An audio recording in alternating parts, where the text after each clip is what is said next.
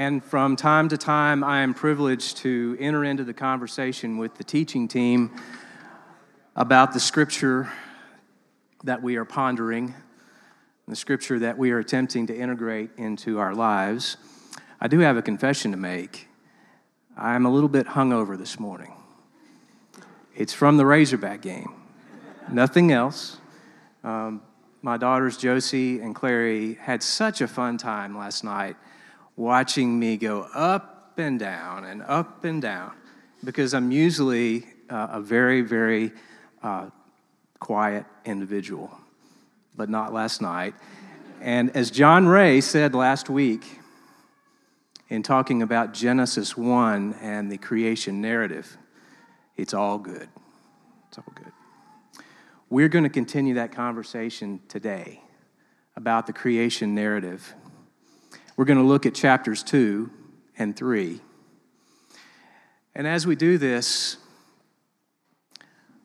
I want to be able to present this in a way that is fresh. Because when we get to these passages, in particular chapter 3 of Genesis, we have a story that in some cases has some baggage that goes along with it. Now, I did come from a faith tradition that liked to talk a lot about the fall of mankind. And Genesis 3 is one of those places where if you're reading a Bible, physically reading a Bible, there's probably going to be a subheading that says the temptation and the fall. Now, I have no dispute theologically with that concept. I'm the first to admit I am fallen. I'm the first to admit I'm depraved, the depravity of man. But I want to try today to look at this account in a fresh way that we see more than something that I would call the regret from my childhood, the remorse from my childhood when this story came up, as if we had fallen and now spent the last centuries and centuries and centuries trying to crawl our way back out of the pit we fell into, back into the grace of God, and see that there's something more here than just that concept. I always make this disclaimer when I teach, as others do, that just because I'm the person who stands closest to the microphone today, and I'm the person who may be reading the most of the scripture, does not mean that I believe I have any special insight apart from you and apart from the conversation that our teaching team is having. And today I want to broaden that disclaimer, which is something lawyers love to do. I want to broaden the disclaimer to say a little bit more about that. Now, there are people in our midst here who are seminary trained, who have terminal degrees in theological studies. You saw James Covington, one of our new friends here. You know, someone like John Farthing, who spent his life teaching theology. There are people here in our midst who have spent years of their lives on the mission field. They have taken the gospel to dark places, to unknown places, places with different languages and different cultures. I am not qualified, as they are, to speak to some of the theological issues that are present in the Genesis account. I believe that if we were to read through this account, we could find any number of theological questions that we could all wrestle with. And the truth is, the scholars that have looked at this for generations have different theories about why things are said the way they are said in Genesis. But what I would like to hone in on are the same things that John Ray, our teaching elder, talked about last week in looking at Genesis 1. What does this tell us about the nature of God? And what does this illuminate for us right here, right now, today, about God being with us? I'll give you an example from my professional experience, which is 23 years of private practice, which have taught me that despite all of the concepts and theories and principles that I deal with on a day-to-day basis, often the resolution of disputes or the resolution of an issue comes down to a very simple story. Some of you may be from the part of the state, southwest Arkansas, Miller County, and know something about Texarkana.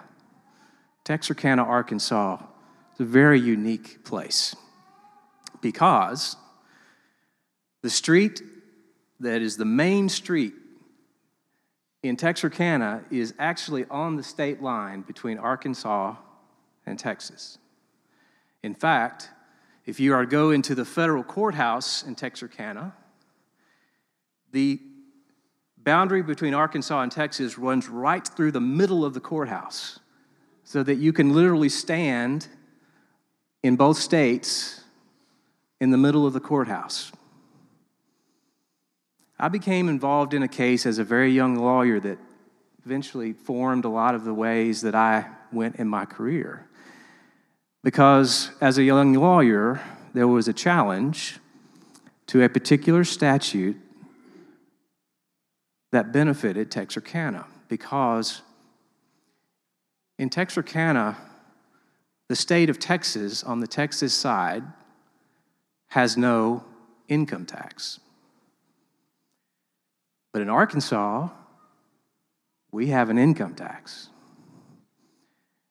And so the reality is, a city like that, divided by a street, tax here, no tax here, there is obviously a great incentive if you live in Arkansas to simply move across the street and therefore pay no taxes. So the Arkansas General Assembly passed a law called the Border City Tax Exemption, which allowed the residents of Texarkana to not have to pay income tax. They paid 1 cent more in sales tax, but they would be exempt from state income tax, which is different from any other person in the state of Arkansas. And so a lawsuit was filed saying that's unconstitutional because it treats the same people similarly situated in a different way. For example, the lawsuit said that if you live in West Memphis, you ought to have the benefit of the same tax law because the state of Tennessee has favorable tax laws, that kind of thing. So there were a number of constitutional issues involved, and as a young lawyer, this would have been my first case in front of the Arkansas Supreme Court. But despite all of that constitutional principles and issues, it really came down to one story. His name was Leroy Autry. Lifetime resident of Texarkana, Arkansas, a city attorney who I worked with in defending this statute and defending Texarkana. He was the most passionate man I've ever met about a lawsuit. And he would say things to me like, "Chris, we have got to win this war." And he would say, "I am just as much a Razorback fan as anybody in Little Rock or Fayetteville, wherever they be, and we have got to win this." And what he was saying to me was, "You've got to save my home." Because he really believed, and I think he was right, that without that tax exemption, the city of Texarkana, Arkansas would dry up and go away. And so, although it was somewhat of a burden for me, I took on that mantra for him to know that what we were doing in this lawsuit was about saving Leroy's home.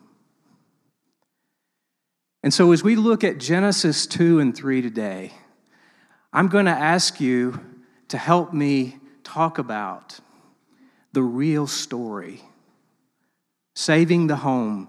And as Aloha said in a prayer before we got started today for the teaching team, she said, this is a love story that comes out of our mess And I really don't think I can say it any better.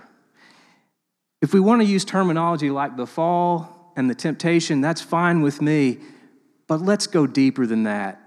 And even though the statements we may make about this may be quite simple, please go there with me, because I think this is so much more than the story of the fall. So let me do this in reading through this story.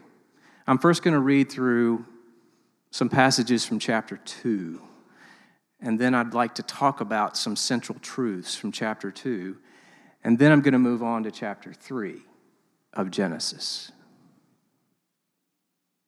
So I'll begin Genesis 2, verse 4.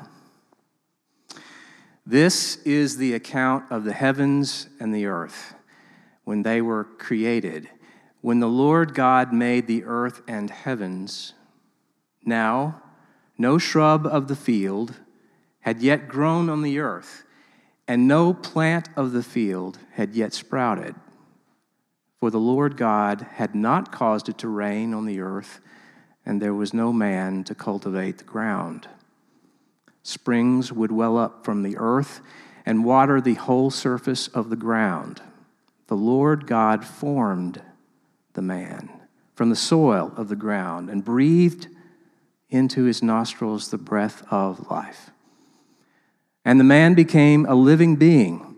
The Lord God planted an orchard in the east, in Eden, and there he placed the man he had formed. The Lord God made all kinds of trees grow from the soil, every tree that was pleasing to look at and good for food. Parenthetically, now the tree of life and the tree of the knowledge of good and evil were in the middle of the orchard.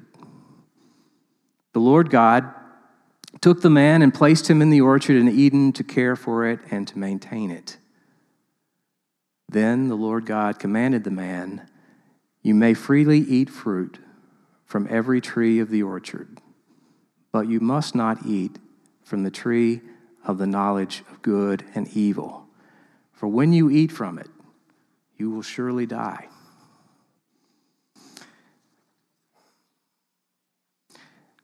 Out of this story, I begin with what I believe are some central truths.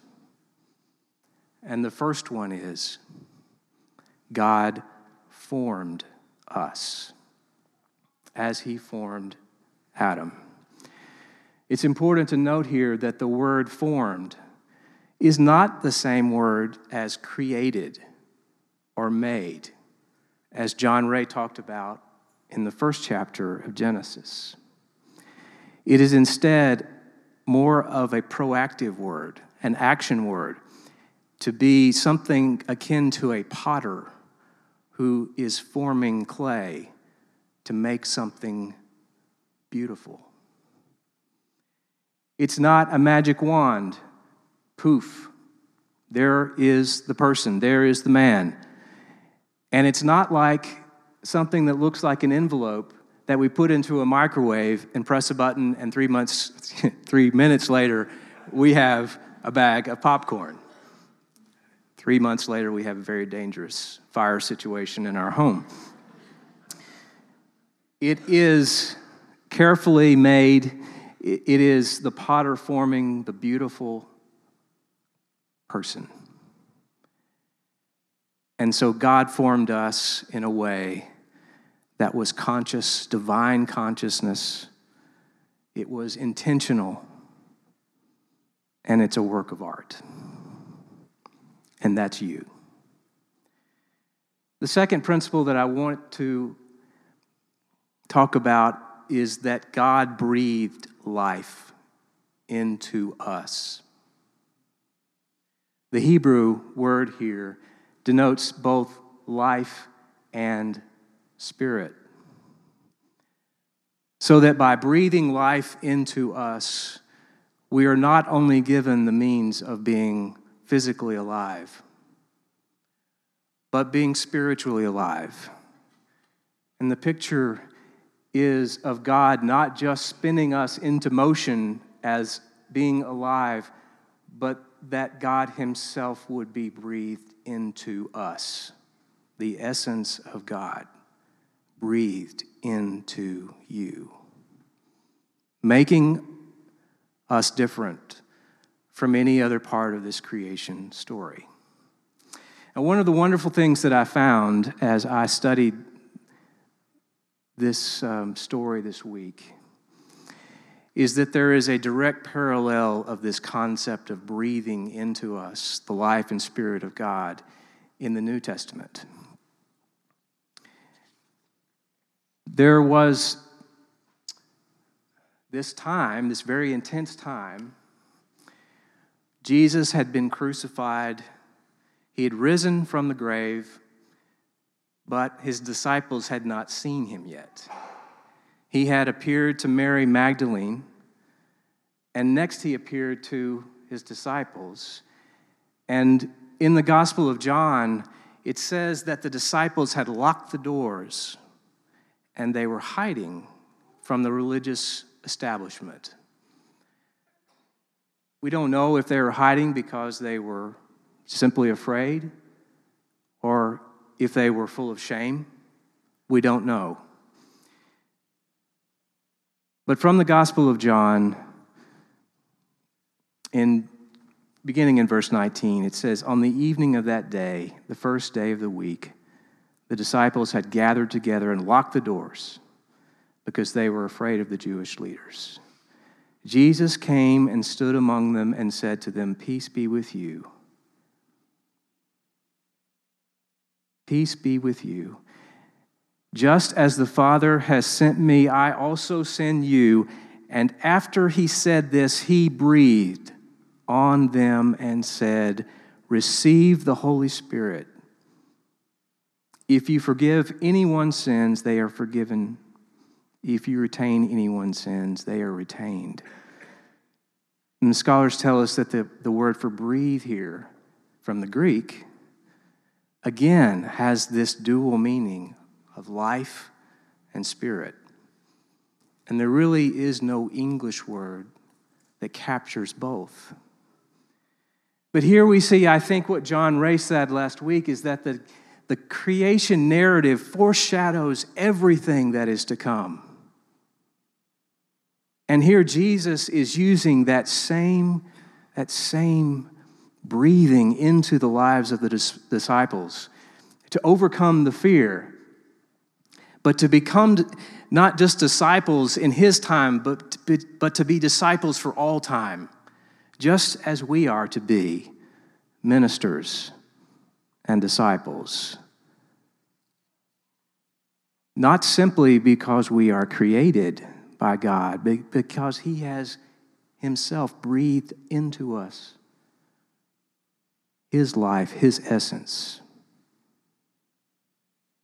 So let's read on in the story into chapter 3 with these two principles in mind, that we are formed and that God has breathed life into us.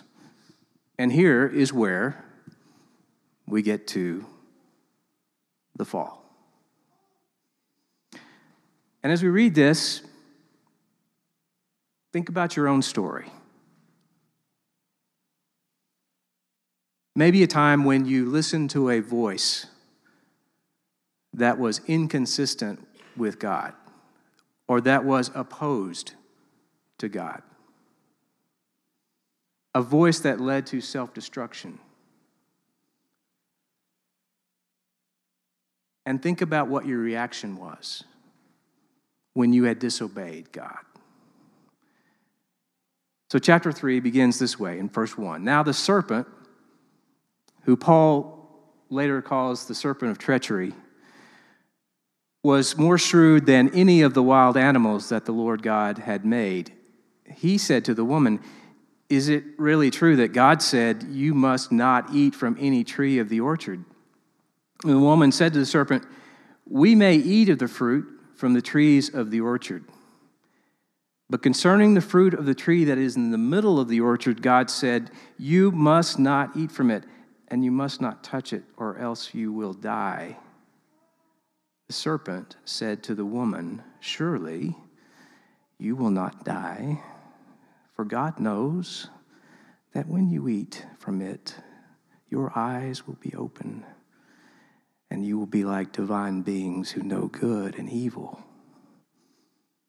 And when the woman saw that the tree produced fruit that was good for food, was attractive to the eye, and was desirable for making one wise, she took some of its fruit and ate it. She also gave some of it to her husband who was with her, and he ate it. Then the eyes of both of them opened, and they knew they were naked. So they sewed fig leaves together and made coverings for themselves. Then the man and his wife heard the sound of the Lord God moving about in the orchard at the breezy time of the day. And they hid from the Lord God among the trees of the orchard. But the Lord God called to the man and said to him, "Where are you?" The man replied, "I heard you moving about in the orchard, and I was afraid because I was naked, so I hid." And the Lord God said, "Who told you that you were naked? Did you eat from the tree that I commanded you not to eat from?" And the man said, "The woman whom you gave me, she gave me some fruit from the tree, and I ate it." Now, gentlemen, if we've been through all of this, if you're like me, you're thinking, this starts to sound very, very familiar. So the Lord God said to the woman, "What is this you have done?" And the woman replied, "The serpent tricked me, and I ate."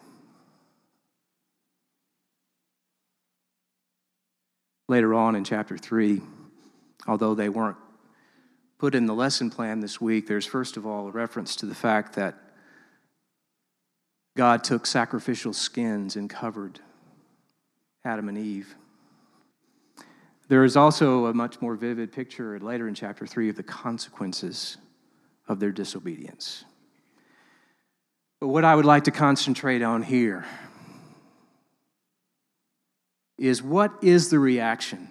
What is the path of shame when we are disobedient to God? Does God leave? Does God abandon us?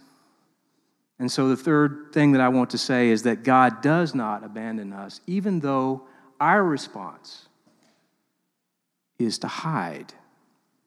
Our response is to run. Now, this is, again, what we have traditionally called the fall of Adam and Eve. And if you Google that, you're going to see,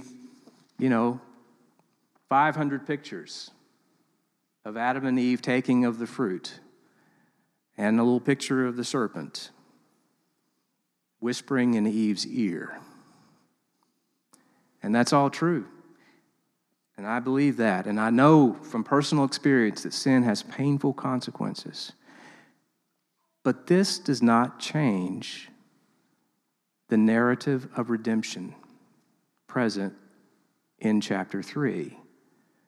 God promised Adam and Eve that he would be with them, and he was. And he was even pursuing them, even as they were hiding, even as they were running away. We also see this pattern of redemption played out in the Old Testament and other stories, where the people will attempt to atone to God in their own ways, in their own coverings. And God comes along and says, "No, it's not your way, it's my way. And this is the covenant."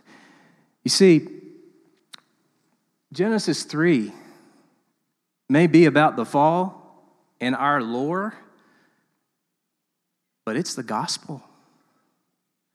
When I think about the gospel story, I immediately go to Matthew, Mark, Luke, John, Pauline epistles, and that's where you're going to find the gospel.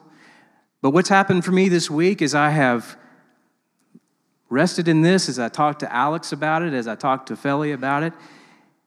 This is the gospel. The song remains the same. The story remains the same from beginning to end. It is God with us even in our shame response, even in our desire to pass the buck to somebody else, for a man to pass the buck to the woman, for the woman to pass the buck to the serpent. The truth is, there is no serpent that can separate us from the love of God. And that, my friends, is good news. As I received word this week that, I shouldn't say it that way, as I accepted the invitation to do this today, John Ray sent me an email. And classic John Ray, he just said, I really think you're the man for the job. I know you're busy. And he said, just don't overthink it. And I was thinking, John, do you know me? Do you know me?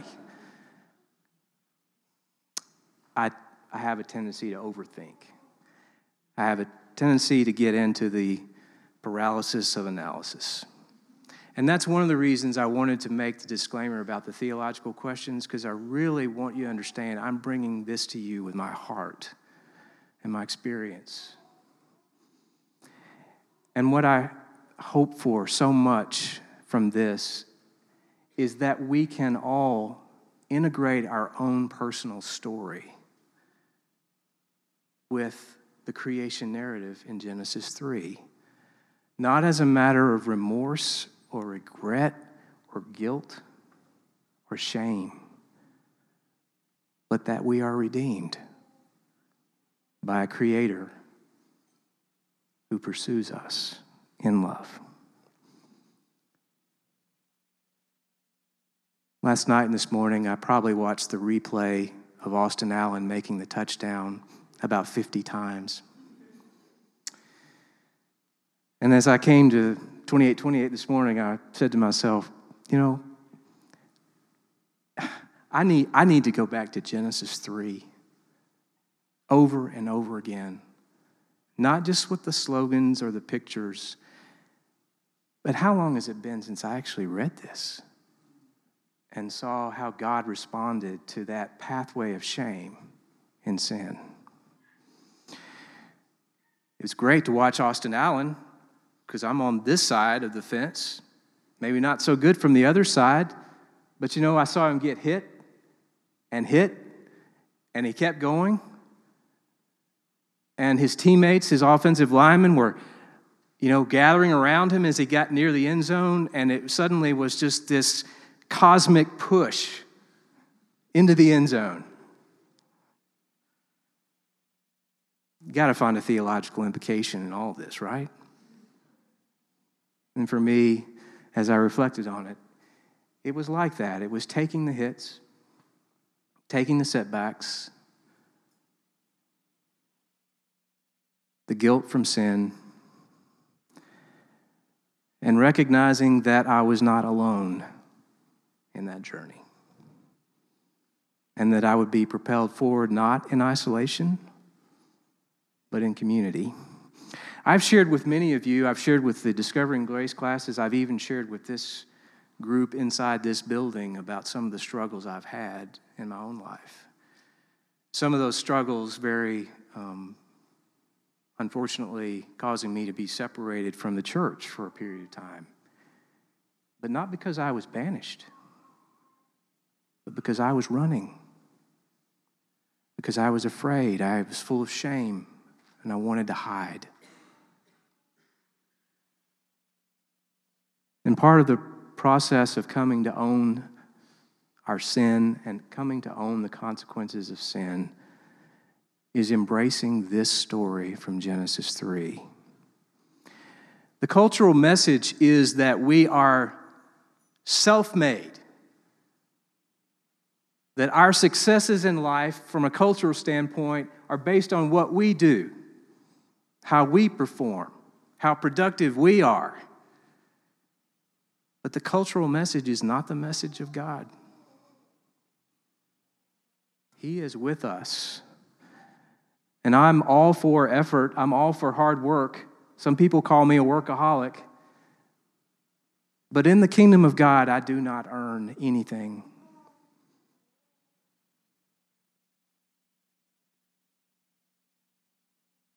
I am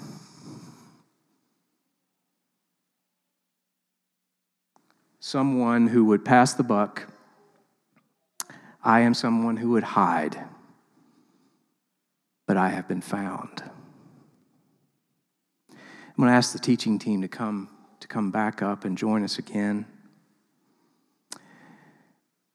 And as we do that, I just want to, first of all, thank you for being here today. Thank you for being so attentive. I just want to encourage you to embrace the creation narrative as your own.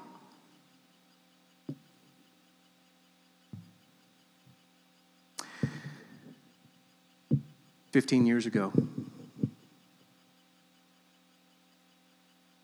for those of us who are old enough to remember it in person or watching it on CNN, we were subjected to a hostile act of hatred, which so vividly demonstrated how people can listen to the wrong voices. So vividly demonstrated how the human race can turn completely against God. The one event in our history that has its name by just the date of the month and the day, it was that bad, it was that intense on 9/11, 15 years ago.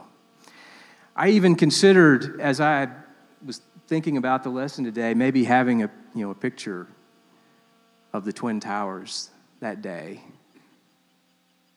just to remember how devastating it was. But I chose not to. I think the powers of hatred and evil and terrorism in our world would want us to do that. To graphically remember how terrible it was, to relive it for its own purposes. But I felt like what was so much more appropriate is to remember the reality of that day, but then to think only about Genesis and the creation narrative and the story and the redemptive nature of God, because that is our story. We're going to take communion here this morning, and we do this a little differently at Grace. If you're new, we don't do this by rows. We don't have some sort of system in place to take communion. Just come as you are led. And we invite anyone who is seeking Christ to join in this table. We'll also take an offering, which is an expression of love and redemption for the community. But as you approach this table today, I'm going to encourage you just to not only think about your day-to-day struggles, but to think cosmically to the original story, creation account, the creation narrative, as your own story. It's a story of redemption, and it's a story that says we are not alone. We are not to live out these things in isolation, but instead within the community of faith.